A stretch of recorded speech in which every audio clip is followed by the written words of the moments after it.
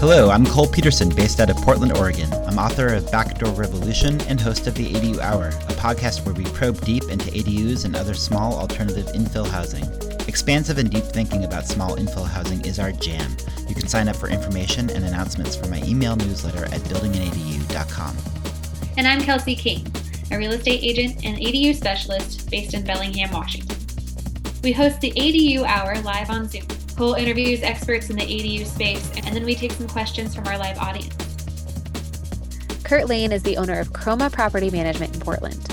Chroma offers full-service property management for single-family, multi-unit properties, as well as a suite of services for ADU owners, including tenant screening, application processing, and lease preparation. His area of expertise includes state and local regulations impacting the ADU community. Cole, you are well-versed in managing your ADU rentals. What are some of your takeaways from revisiting this episode? Rental management is a tricky thing in tightly regulated markets like Portland. Listening to this episode, I was reminded of just how convoluted the local regulations are. At the time that we recorded this episode in the spring of 2020, there was also a lot of uncertainty about residential real estate in general, the long-term and short-term rental markets. So it was neat to see how Kurt's understanding of these markets played out in the future, that is, the present. What were some of your takeaways? I was a leasing agent for a few years in Portland and saw the struggles property owners and managers were experiencing as regulations became less favorable for them. Kurt has a great handle on the section of the industry and is a great advocate and resource for his property owners and ADU owners across Portland. Let's hear our interview with Kurt. Yeah, this is kind of an interesting topic that is on its surface kind of a dry topic, but one that I think is really important for some big picture policy reasons, just to set a little bit of a framework for why this topic is relevant. There's a direct correlation with where ADUs are likely to take off and an affordable housing crisis. So in areas where there's an affordable housing crisis, we're likely to see ADUs. In areas where there's an affordable housing crisis, we're also likely to have stricter than normal rental regulations. And therefore, owner-occupied properties where people are prone to build ADUs, all of a sudden they may be, statistically speaking, more likely to be subject to onerous rental regulation standards. So I wanted to have Kurt Lane on today to kind of go over some of these issues and how some of these rental regulations apply in Portland. So in any event, Kurt, why don't I have you just give a brief introduction of yourself? Yeah, sure. So my name is Kurt Lane. I've been a rental property owner here in Portland and in Detroit, Michigan for the better part of a decade. I started Chroma Property Management towards the end of last year after spending a lot of time self-managing properties that I own. And really I saw a need in the Portland market for really a more modern approach to property management. And also I saw a need for property management services for ADU and owner-occupied people, because obviously that makes up a significant portion of our market here. Portland, I think, is arguably the most heavily regulated rental market in the country. So property management then becomes pretty crucial here in order to help people navigate all of that regulation, because penalties for being in non-compliance can run easily into the thousands. So it's a full service property management company, but we do have a suite of services specific to ADU owners. So let's talk in broad strokes about the trends in terms of landlord-tenant laws in West Coast cities that are facing an affordable housing crisis. Can you talk about some of the big picture trends that we're seeing in those regards? Yeah, so I think really this started in Portland and really in other major cities. Over the last decade, there was a really significant increase in the total dollar amount of money spent on rents and also on the percentage of rent increases. So in Portland in particular, 2010 to 2015, they saw over 20% increase in rents, and significantly there was a spike in 2015. Overall, Portland saw a lot of economic gains in the last 10 years. So it was the fourth fastest growing city looking at income specifically, and it was only behind Seattle, San Francisco, and I think San Jose. So Portland saw a lot of economic gains, but also saw people feeling really squeezed out of the rental market, especially with redevelopment in sort of inner Northeast and inner Southeast, which is sort of close in to our city here. That gave rise to the city declaring a housing emergency in the fall of 2015. And the housing emergency, I'll just read the language really quick because this language really then dictates the policies we're going to be talking about today. So the Portland City policy as of 2015 is that all Portlanders, regardless of income level, family composition, race, ethnicity, or physical ability, have reasonable certainty in their housing, whether publicly assisted or on the private market. And so this concept of reasonable certainty becomes very important in defining how the city is going to implement a bunch of regulations. So primarily that's taken the form of rent control. So we have citywide rent control here in Portland. The state decided to then follow suit with the first statewide rent control legislation in the country. So that passed last year. So at a state level, rents are capped at 7% plus the consumer price index annually. So this year it was 9.9%. Those rates are set every September. Portland also just, incidentally has 9.9% increase year to year. So that was a very fundamental shift. Another big change was that there's this idea now of rental relocation assistance. So all of the things we're going to be talking about today are expansions of tenant protections in the market to try and guarantee some reasonable certainty. So rental relocation assistance, what that really means is now there's a direct form of cash payments from landlords to tenants in the event of a no-cause eviction or a rent increase over 9.9%. And then most recently, as of March 1st, there's now these ordinances that are called the FAIR ordinances. One of those deals with screening criteria, so how you can evaluate tenants. And the second deals with security deposits. So what you can charge for security deposit up front, and then also how the landlord and the tenant have to document the condition of the property throughout tenancy. And so what you're seeing, that's Portland specifically, but you've seen that replicated in Seattle. Obviously, you're seeing that in California and LA and San Francisco and other communities there. Seattle, this winter, the city council passed a resolution that you could not evict tenants during winter months. The mayor refused to sign that, but that's going to come back around. And I think obviously with everything going on now with COVID-19 and major economic disruptions, you're going to see cities make attempts essentially to guarantee housing for people. And so that's taking the form now in Oregon of there's moratorium on evictions through the entire emergency, and the state and city they dictate when the emergency period ends.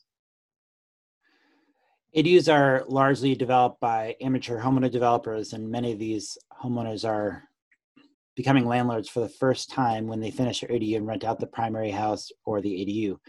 So what are some best practices that you would like to convey to first-time landlords? I think really important to start thinking about the property, number one, as an investment property, but number two, also as you are providing housing to people, and there's a great deal of responsibility that comes with that. And so that means that you need to have a legally binding lease. You need to have an application process that's equitable. You need to make sure that your screening criteria is documented. You need to make sure that how you go through the entire application process is really well documented, that basically you're really in compliance with all these things. I mean, that's legally, that's what you want to make sure. I would also really advocate people making sure you have the right insurance in place. So it's going to be a different type of insurance than you have for your home, for example. I'm a big advocate of people setting up LLCs for rental properties. I think there's a lot of protections that provides. For a lot of people, it's the first time doing this. And with ADU is unique because typically the owner is intimately involved in the development and construction of it as well, as opposed to somebody who goes and buys a duplex or a fourplex to get started. So I think you have to separate yourself from the process a little bit and start thinking about what are the steps I would be taking if I had a standalone duplex or a standalone single family rental, and just really making sure you have everything in order to be going about it legally and to really be taking on having tenants full time. Does having renters living on the same property of owner-occupied properties, meaning an owner-occupied property with an ADU or duplex or triplex, provide any separate legal protections for landlords or for tenants that are not afforded to non-owner-occupied investment properties? And can you describe what these protections are? Yeah, definitely. So in Oregon, and I think you're seeing this in other places where ADUs are becoming and owner-occupied is becoming more and more prominent part of the mix of rental housing, is there's this trend towards creating a separate class of rental property. So a lot of times, obviously ADUs and owner-occupied, they're treated the same as an apartment complex with 100 units or 500 units.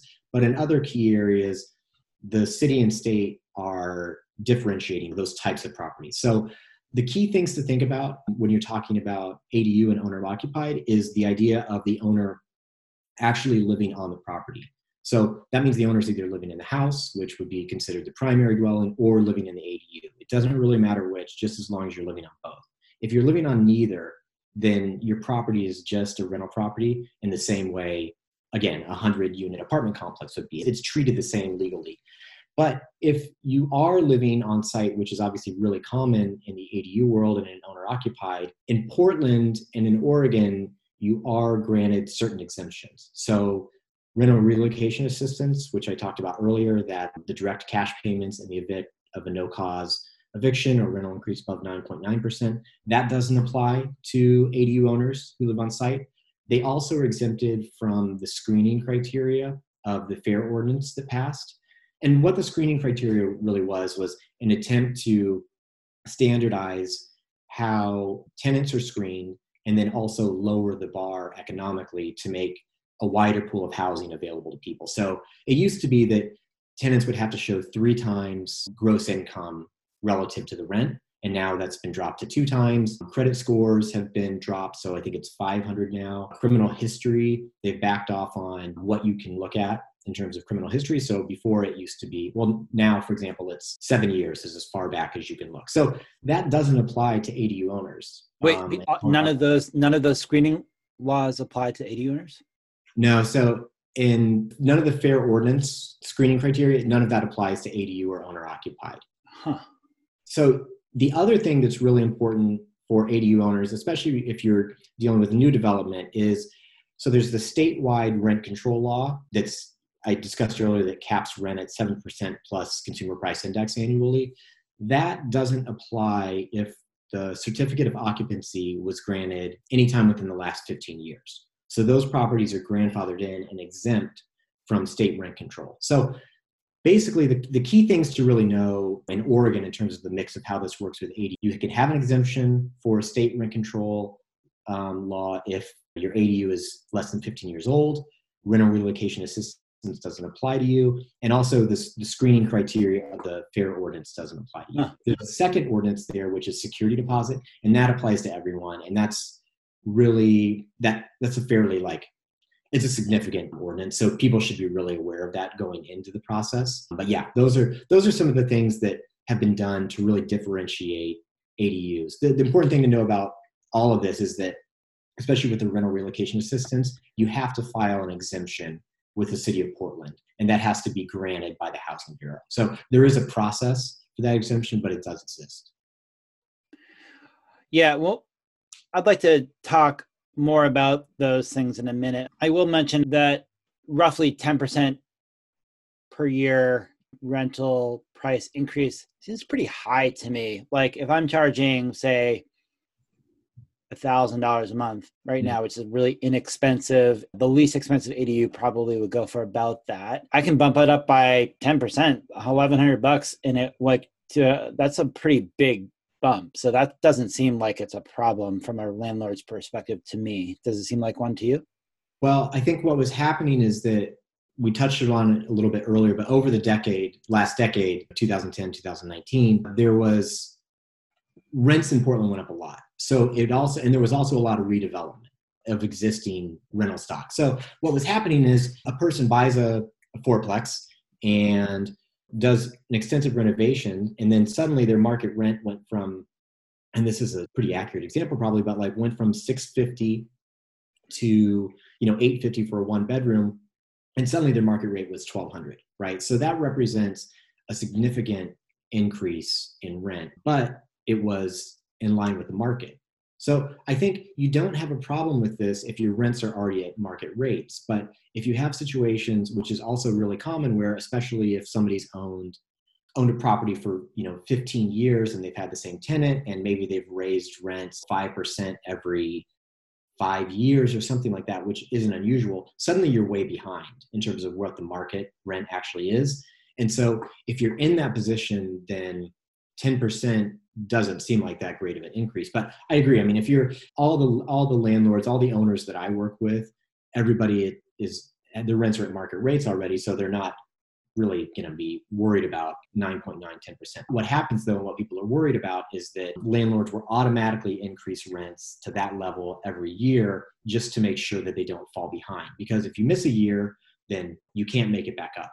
And also the other thing important to realize about that is you can't raise rents above the allowable level between tenants. So there's this idea that the rent level sort of is dependent on the property. So if somebody moves out and they've lived there for 10 years, and let's say, to use the ADU example, let's say they were paying $800, right? And now you can get $1,200. You can't automatically raise it to $1,200. The most you can raise it is the 9.9% is the allowable rate. So even though someone moved out, it's a new tenant, all of that stuff, you still have to only increase at 9.9% in the city of Portland. Obviously, there's a lot of people here listening who aren't in Portland. But I think the idea here is that you see a lot of times West Coast and major cities leading the trends on some of these things. So I think as you start to see this become an issue in more cities, and also ADUs becoming, more common in places that aren't like Portland or aren't like Seattle, you'll see a lot of these regulations trickle down. And really it is like, in Portland, it is an experiment. I mean, it's really an attempt to see, like, does this work? Does this not depress, but does this sort of just suppress the rapid growth we were seeing in rents? Obviously, you can't now sort of get a good baseline because it's all been thrown into chaos essentially with what's going on with COVID-19 and economic disruption from that. But that was really what the city was attempting to do, is seeing, like, does this work essentially? So I'm generally concerned about restrictive rental regulations and their potential to adversely impact housing production in the ADU space in Oregon, Portland, but even more so in California. And I'm not going to pretend to be a subject matter expert on the rental regulations of California, but I have heard they're quite onerous. So I do think that's going to dissuade people's interest in general in becoming a landlord, because they're freaked out about becoming a landlord.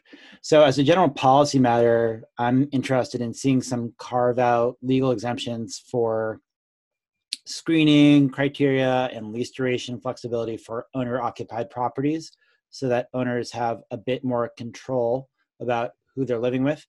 And it sounds like Portland's kind of doing this. So I guess I'm curious for your thoughts about this idea as it applies to ADUs and middle housing in general. And so can you talk about that? And do these regulations also apply to middle housing, triplexes, fourplexes, owner occupied?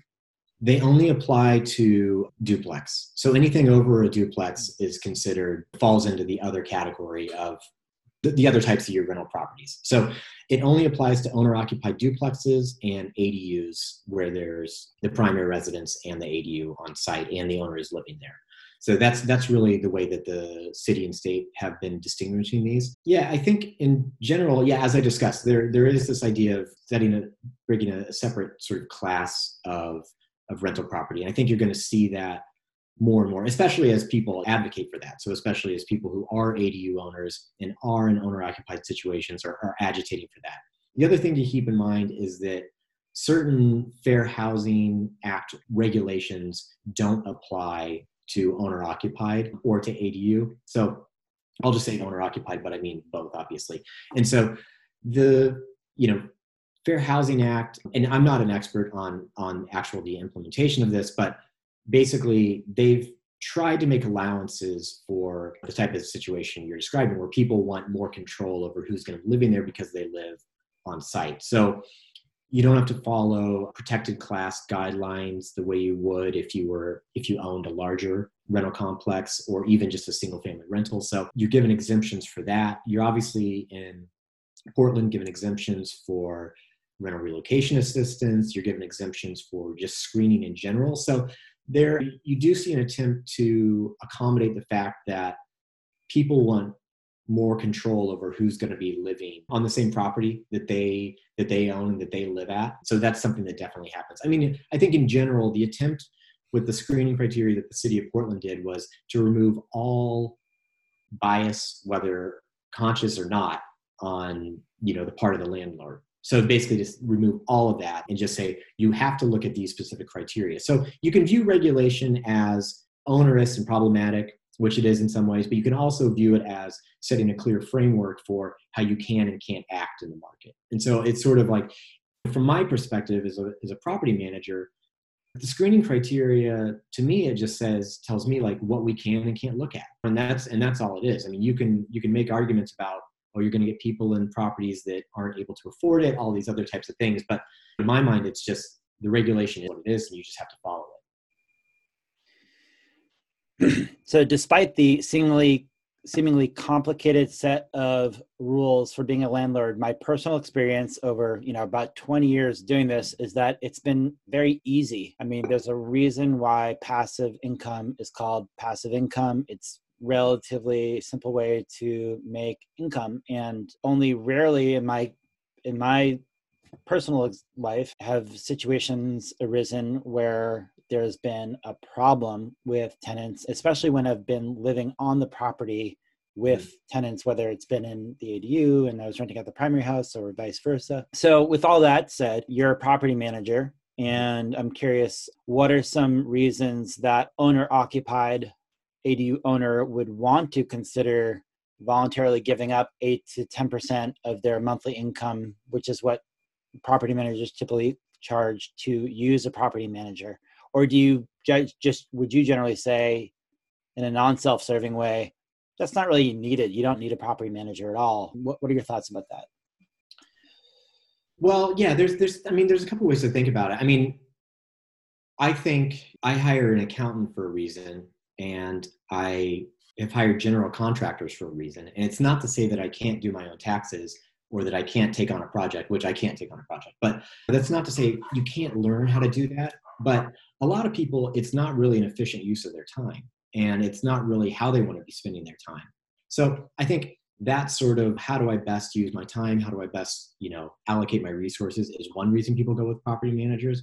Another is market acumen. So knowing what rents are, knowing what does and doesn't make sense to invest in. I was listening to the one yesterday, which was obviously dealing with appraisals. And a lot of that was resonating with me, where certain choices people make in terms of what they think will drive rents up. If you were to consult with a property manager before that, they would say, no, you're not going to see a corresponding bump in your rent to have that make sense. So I think market acumen is part of it. Obviously in Portland and Oregon, it's knowledge of state and local regulation is a huge, huge part of it. I mean, this doesn't necessarily just apply to ADU owner occupied, but the security deposit ordinance, if you run afoul of that, and obviously security deposits are some of the most litigious aspects of a lease. So anytime you keep back part of a security deposit, the tenant's going to probably challenge that. And sort of what's considered reasonable wear and tear, there's a lot of gray area there. But if you run afoul of that in Portland, the penalty is 2 times the security deposit, plus attorney fees and actual damages. And also, even if the owner wins the claim, they still can't recover their attorney fees. So in that situation, you can easily imagine somebody's got an ADU that's $1,500, security deposit's obviously $15,000, plus your attorney's fees. That's easily $5,000, $6,000, $7,000 penalty there before it's all said and done. So I think working with somebody who has a really, deep understanding of the regulation is a reason. And I mean, I just always come back to like the idea that has literally happened in my case is when I did have my own rental property, which was the water heater went out at 7:30 on Friday night. And it's like, then we're over there doing that. And I think for a lot of people, maintenance is what people come back to time and again. It's a reason they don't want to do it. It's something they don't want to think about. I mean, when you talk about passive versus active income, there's certain times when being a landlord feels super active. And then there's other times where, months or weeks will go by where it does feel very passive. So I think for, the people listening in here, it's obviously a very motivated, like entrepreneurial group who a lot of them will be self-managing. But I think most of the people I talk to and the people that I work with who have ADUs, they just don't want to deal with that. And especially the more regulation there is, they'd rather turn that over to somebody who specializes in that and who they pay 8% is what my fee is, but who pays that on a monthly basis and just kind of takes care of everything for them. I'm going to run a little spontaneous experiment here. There's a question in the queue from Kevin about people who are maybe inclined to build an ADU, but they're a little bit freaked out about the idea of becoming a landlord because they've been hearing these nightmare types of legal changes that are occurring within their city. So I would like for landlords who are in this call to put in their thoughts about what advice they would give to newbie potential ADU developers / landlords to help them feel at peace with the idea, the prospect of building an ADU on their property. I think you would have some suggestions for that too, Kurt, but I'm going to see what responses come out of that and go on to my next question for you. So you have a unique service that you provide for ADU owners that I haven't seen other property managers do. Could you talk about that business proposition that you do? Yeah, so what I really saw the need for was for lease services around ADUs. So a lot of where issues come into play is the type of lease that you have with somebody or the lack of lease, how that's all documented, the application process. We've obviously talked about screening criteria being important. And even though some aspects don't apply to ADU owners, you still have to follow. There still are at the state level legally binding screening criteria. So really, yeah, what we offer is it's a set of lease services that basically for ADU owners, we handle the application process. We run the background and credit checks. So that involves obviously, credit check, eviction history, rental history, all of the sort of background information you would want to know. So I work with TransUnion, who obviously is a big provider of background and credit checks. So we provide that service. And then we do the full lease for you, essentially. So that is, at this point, leases in the city of Portland run 18 pages or so. And so, yeah, the full lease, all of your sort of carbon smoke detectors, all your mold addendums, basically that entire package that makes your legally binding lease with the tenant. And the way it works for us is this is assuming that the ADU owner has already found the tenant. So we don't go out and market the property. That falls into full service property management situation. But if you have a tenant or you're pretty far along with somebody, we can basically run that entire process for you and make sure you all at the end have all of your documents and your legally binding lease. And so for that, we do $300 for that service. And that's just a one-time flat fee. And at the end of it, you're then in charge of rent collection and ongoing communication and maintenance on all of that. Yeah, I like the concept. I don't know whether that's going to be like a business line that's going to generate tons of cash flow for you individually, Kurt, but I do really like the concept of having this kind of standalone piece that you offer for ADU owners who are concerned about dealing with the most potentially legally challenging portion of the process, and also doesn't require that they have to give up 8 to 10% of their rental income each month, which to me is where I balk at the idea of using a property manager, at least locally. Now, in my personal case, I own rental property locally and I manage it all myself. And then I own a property not locally and I do use a property manager. So I have experience with both, and it is awesome having a property manager. Makes it so easy. Oh my God. But I'm giving up a couple $100 a month, and most of the time they're not doing much.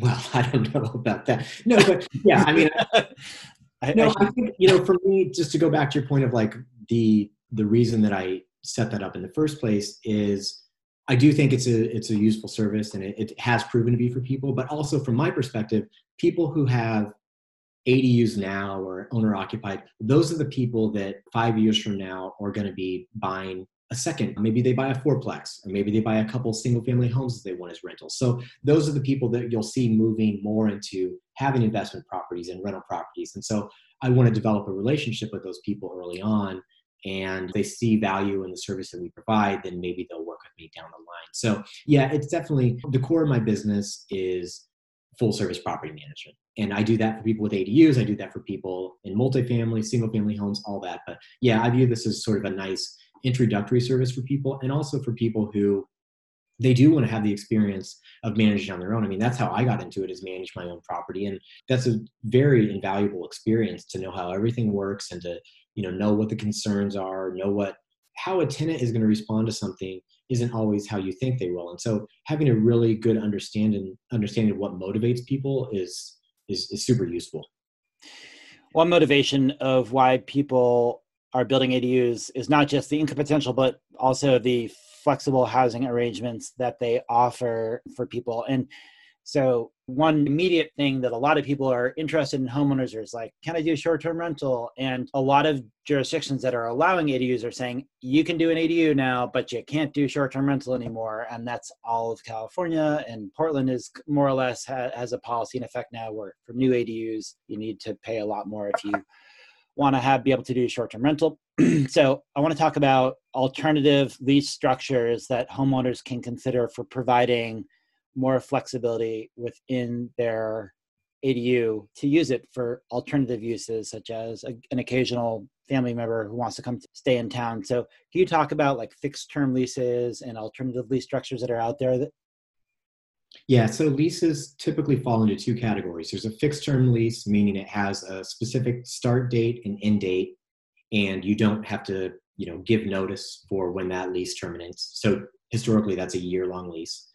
Or there's month-to-month leases. And a month-to-month lease is obviously rolling 30 days, and there is then a notice period to terminate leases. So the way that, again, historically is working as that people, when you move into a place, you're on a fixed-term lease for a year, and then after a year, that rolls over month to month. Historically, there is an argument to be made to re-sign people to fixed-term leases, so for another year. But basically, what Oregon has done with SB 608, which is the state rent control law, is they've been really clear about the advantage that goes into having a month-to-month lease after the first year of occupancy, because this first year of occupancy becomes very important in the state of Oregon. And after the first year, a tenant, if they're in the same property, has a really great set of rights and basically can dictate when they leave. So the only reasons they can be evicted after the first year, and again, this doesn't apply to like non-payment of rent or destroying the place. We're talking about no cause, what are called no cause evictions, essentially.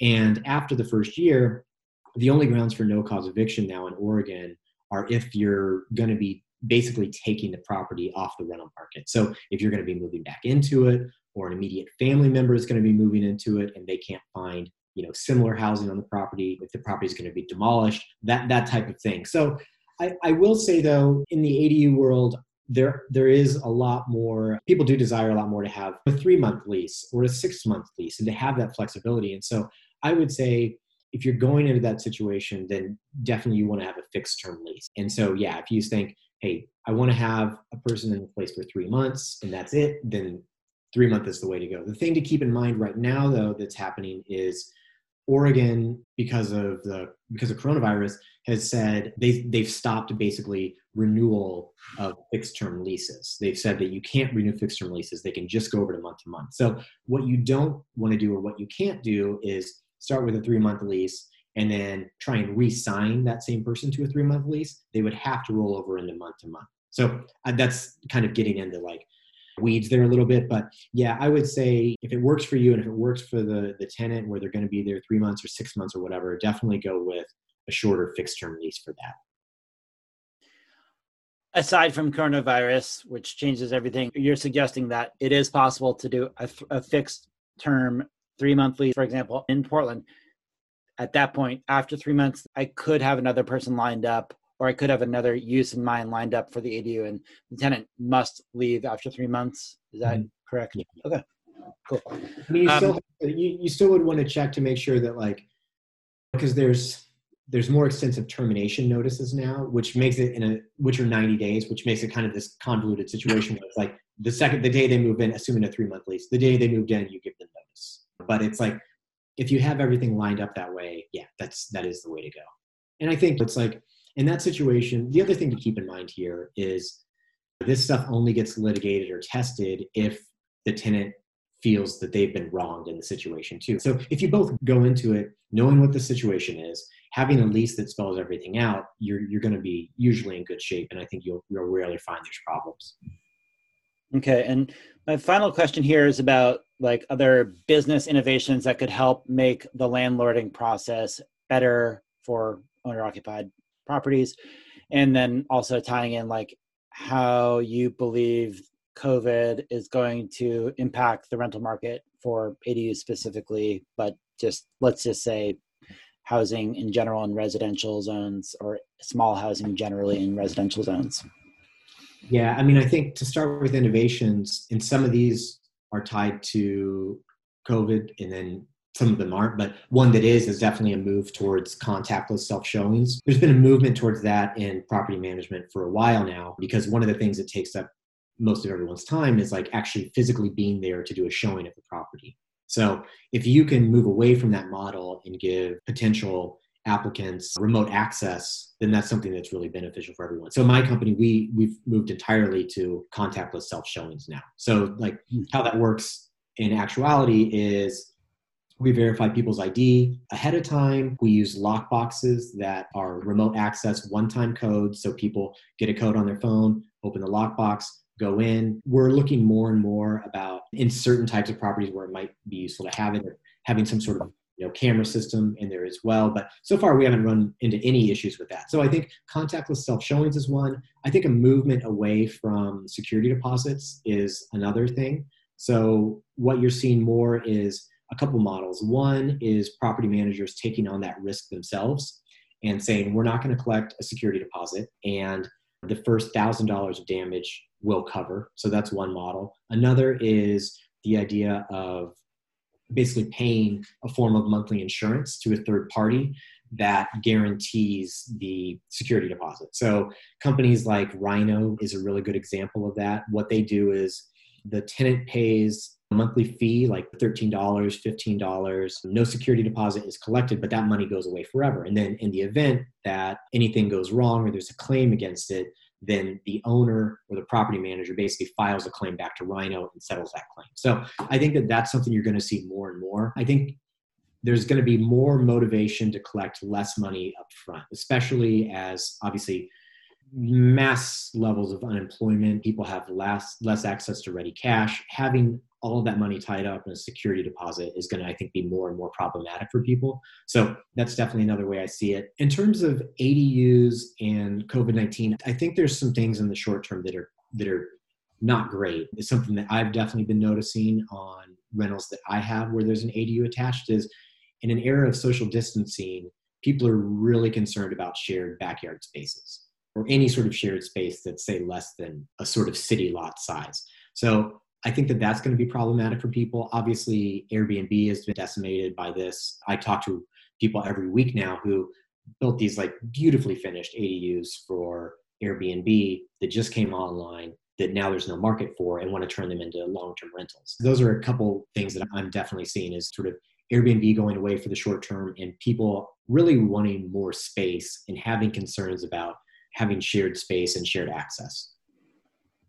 So those are things that I would keep in mind if you're an owner, right? Again, and all the things I'm talking about and all this regulation and everything, I still think that rental investments and ADUs and owner occupied is one of the best ways that you can basically be investing your money and building up equity and doing all these things and also providing like a really valuable service in your community. Yeah. So I think that none of this is to dissuade people. I think it's just, if you're going to go in to make this decision and sometimes be spending hundreds of thousands of dollars on developing these properties, you should really know what to expect coming out of it. And I think a lot of this is about like really professionalizing your approach to how you're dealing with tenants and how you're dealing with all the regulation involved. But it's still, I think, a great thing to be doing, and you're going to see more and more of it. Kurt, I'm just going to go down the line here. So we've got some good questions. What is the definition of living on property for owner-occupied properties? This particular person rents the main house to travel for an extended period of time, but plans to move into the ADU between the extended trips. Would that count as owner-occupied? I think it depends on how long it is. I'm not sure the answer to that specifically. But yeah, if the idea is also that like there's not anyone else living in the main property and say you're gone for, I'm not going to say specific, but let's say you're gone for 2 months or something and move back in, I think that still fits the criteria of occupying the primary dwelling. So yeah, as long as there's not anyone else that moves in the meantime, that's you're treating it as a rental, I think you would be okay there. But again, very specific ones like that, I'm happy to answer a specific question like that afterwards by looking it up, or I would consult with the actual ordinance on that. Thank you. What are your thoughts on how new construction rental market is looking in return on investment over the next year? I have clients who are timid about spending hundreds of thousands of dollars at this time to do new construction. I think it depends on a ton of factors that we don't really know the answer to yet. Everybody was really concerned about people paying rents in April, and that happened and it was fine, but I'm more concerned about what's August look like, what's November look like. If you look back on other historic events, they're historic, and so you're able to view them with some remove and some distance and a lot more context. But we're in a very fluid situation right now, and it really remains to be seen how all this will play out. If there's some sort of solution this fall, then that will be very different than if there's a solution a year and a half from now or longer. So I will say, I mean, interest rates are historically low, and they're not going to, they can't go much lower. So that's great for anyone who is looking to make an investment now. I think in general, it's a bad idea to try and time the market. I think that applies to real estate. I think it applies to the stock market. I think that applies to a whole range of investments. I think the individual just doesn't have enough information to really make decisions like that. So I think not following through with plans now that you were planning on doing. I don't know that I'd love the idea of coming online with an Airbnb this summer. Like I probably would be delaying those plans. But in terms of right now, we're still seeing the rental market holding up. And I think the city and state have tried to put certain things into place to make sure that there's not sort of mass evictions aren't happening, for example. And for properties that I manage and that type of property, and probably the type of property that a lot of people on this call will have, is most of those people are still, by and large, are going to be in decent shape in terms of their earning potential and things like that. So I don't want to speculate too much about it, but I wouldn't be changing your plans wildly right now based on what's happened. Okay. Do rentals of rooms or space within a single family home that is not an ADU, are those exempt from the Portland regulations? They would be. So that gets treated as an owner occupied. Do you specifically offer property management services for purely the tenant search, contract, lease up for a fixed fee, or do you manage the whole tenant after that also? I do both. Yeah. So there's sort of three models. There's the full service property management, and then there's, as I discussed, the ADU sort of lease services light, which is basically you who the tenant is, and then my company provides the entire service to sort of vet them, do the application, and do the lease for them. And then a third service I offer is we do the marketing, we do the advertising, do photos, kind of everything that we do, positioning for the property, and then all the way through the lease signing process, and then turn it over to you. And so that's a third model of something I offer. And I actually have a property that's going to be coming on next week that falls into that category. And for that, the fee is 1 month's rent. And then that's it. Okay. Do you offer your services in Portland only, or do you do anything outside of Portland? Outside of Portland. Yeah. So the way that licensing works in Oregon is it's a statewide license. So it's essentially a real estate license. So yeah, I work throughout kind of the greater metro area and beyond. I don't say work down in Bend or Salem or things like that, but yeah, the greater metro area I'm working. Great, thanks. Do you or are you aware of the City of Portland still offering the Landlord Tenant 101 class? Is that something that you offer? Yeah, I think they have been offering that. One thing that is still really happening is, even more so than before, are things like this. So I'm a member of Multifamily Northwest. I'm a member of NARPM, which is National Association of Residential Property Managers. And those people are doing classes on a daily basis, on a weekly basis. So the city, I would think they're still doing some of their classes. I also I teach a class for brokers and realtors that's through various title companies. So if anyone after that is interested in information on that, just go ahead and email me and I'll connect you with basically how that happens. It's typically I work with title companies on that. So if you're able to get a continuing education credit towards your license. So yeah, that's something I do also, typically on a weekly basis. And for those folks who are planning on doing leasing themselves, are there any boilerplate legal contracts that they can access? Yeah, you want to be using, in Oregon, in Portland, there's two. There's Multifamily Northwest, and then there's also Oregon Rental Housing, I believe is what it's called. And most people use Multifamily Northwest. So they have a couple different services.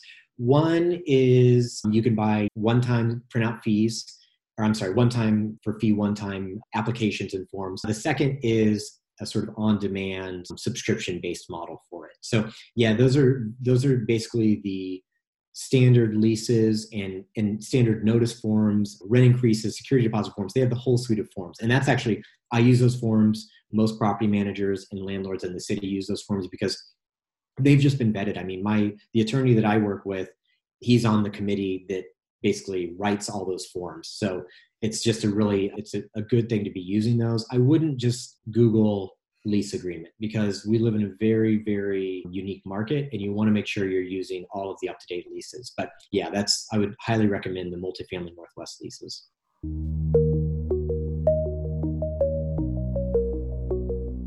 Thank you for joining us for this week's episode of the ADU Hour.